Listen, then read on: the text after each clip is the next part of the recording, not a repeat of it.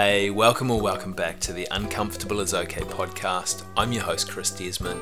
This is a show where we help you get better at doing hard things. On this week's mini episode, I want to have a bit of a chat to you about avoidance and why in particular we avoid doing those hard things even when we know that they're probably going to be good for us. So we will often avoid tasks when there's uncomfortable feelings associated around them, when things are going to be challenging or we feel that they're going to be slightly awkward. And this is typically because we feel the outcome is uncertain. So that challenge we're going to take on, we're not sure, are we going to succeed or are we going to fail with this?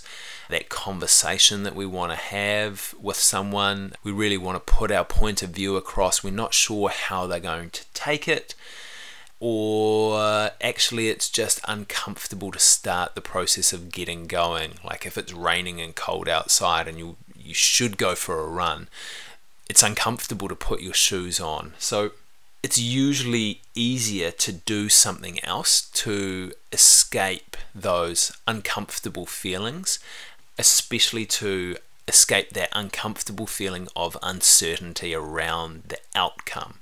So that's why we'll usually avoid doing that thing that's uncomfortable. Often we'll trick ourselves and we'll replace it with something that feels productive and feels like, hey, it's pushing us forward towards our goals, but actually it isn't. It's just busy work. So doing things for the sake of doing things rather than things are actually going to get you closer to your goals. So I've been thinking about it in terms of a little bit of a ladder. So avoiding sits down the bottom of the ladder. So when you're avoiding, basically you're doing nothing, or you're actively not doing the things that are going to get you closer to your goals. Then sitting the step above avoiding, you're drifting. So you're doing some things, but they're sporadic and you're really lacking direction around that. So you've got avoiding, you've got drifting, sitting above them, you're moving. So you're starting to do the right things. Again, it's intermittent. Sometimes it's in the right direction. Sometimes it's off on a complete tangent as well. But you're generating a little bit of momentum. And there's probably still a little bit of avoidance thrown in there from time to time. So there's avoiding, drifting, moving, and then top of the ladder, you're creating. So the opposite of avoiding, I think, is implementing. So you're implementing and you're creating possibilities for yourself. So the metaphor around that really is that avoidance is it's like a drug. It's a quick, effective solution to uncomfortable feelings in the moment. But if we keep going with it, avoidance is like a drug. It's a quick, effective solution to uncomfortable feelings initially. But over time, if we keep doing it, it really turns into a big problem for us. And actually, if we continually avoid things, it makes us really, really uncomfortable ourselves because we're not working on purpose. So we want to go from avoiding and we want to move through drifting and moving stages to get to the creating stage where you're implementing and you're generating the possibilities of achieving your goals. So I think Alice Boyes sums it up reasonably well in terms of some things that we can do, an article that she wrote for Psychology Today. So avoiding doing things doesn't work. It doesn't actually get you any closer to the outcome that you want to get to. Also, there's a really high cost in avoiding doing something. So you waste a lot of time and you waste a lot of energy actively avoiding the thing that you know that you should do.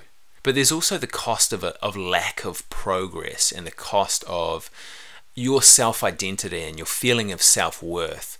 That if you go and do something, sometimes it's going to succeed, sometimes it's going to fail, but at least you would have tried. So you'll feel good about yourself for trying.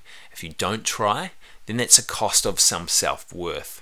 So really to avoid avoiding, what we want to do is we want to become comfortable with, or we want to become tolerant of uncomfortable feelings. And the recent Friday episodes, so for the last 10 or so, we've been through different strategies that will help you become more comfortable with those uncomfortable feelings. So if you haven't listened to maybe the last 10 Friday episodes, I'd really encourage you to go back and have a listen to those ones. But some stuff that you can think about in terms of helping you become more comfortable with uncomfortable feelings is that we soften into them and try and relax into those comfortable feelings rather than tense up and fight against them. So I think of the analogy around that is like you're trying to do a stretch, that actually if you relax into the stretch, you're going to get a lot further in terms of the movement, that if you try and push it to the end of what you can do straight away, your body's going to want to recoil, it's going to want to fight back, rather than if you relax into it, then you go more slowly, but you get further with it. Also, some psychological self-soothing, so positive self-talk, your positive affirmations, but also those strategies that we've been talking about over the previous months. And just reminding ourselves also that our thoughts are distorted, that we're wired to avoid discomfort, but discomfort is often really important for us to go through to get to the other side so we can reach that creating level. So quite a nice story around avoidance and why it's bad is, if you think back to your childhood, it's the 3 little pigs. So you got your first little pig who built his house out of straw because he wanted to avoid hard work. And what do you know? The big bad wolf came and blew it down. The second little pig built his house out of wood because, again, he wanted to avoid some hard work.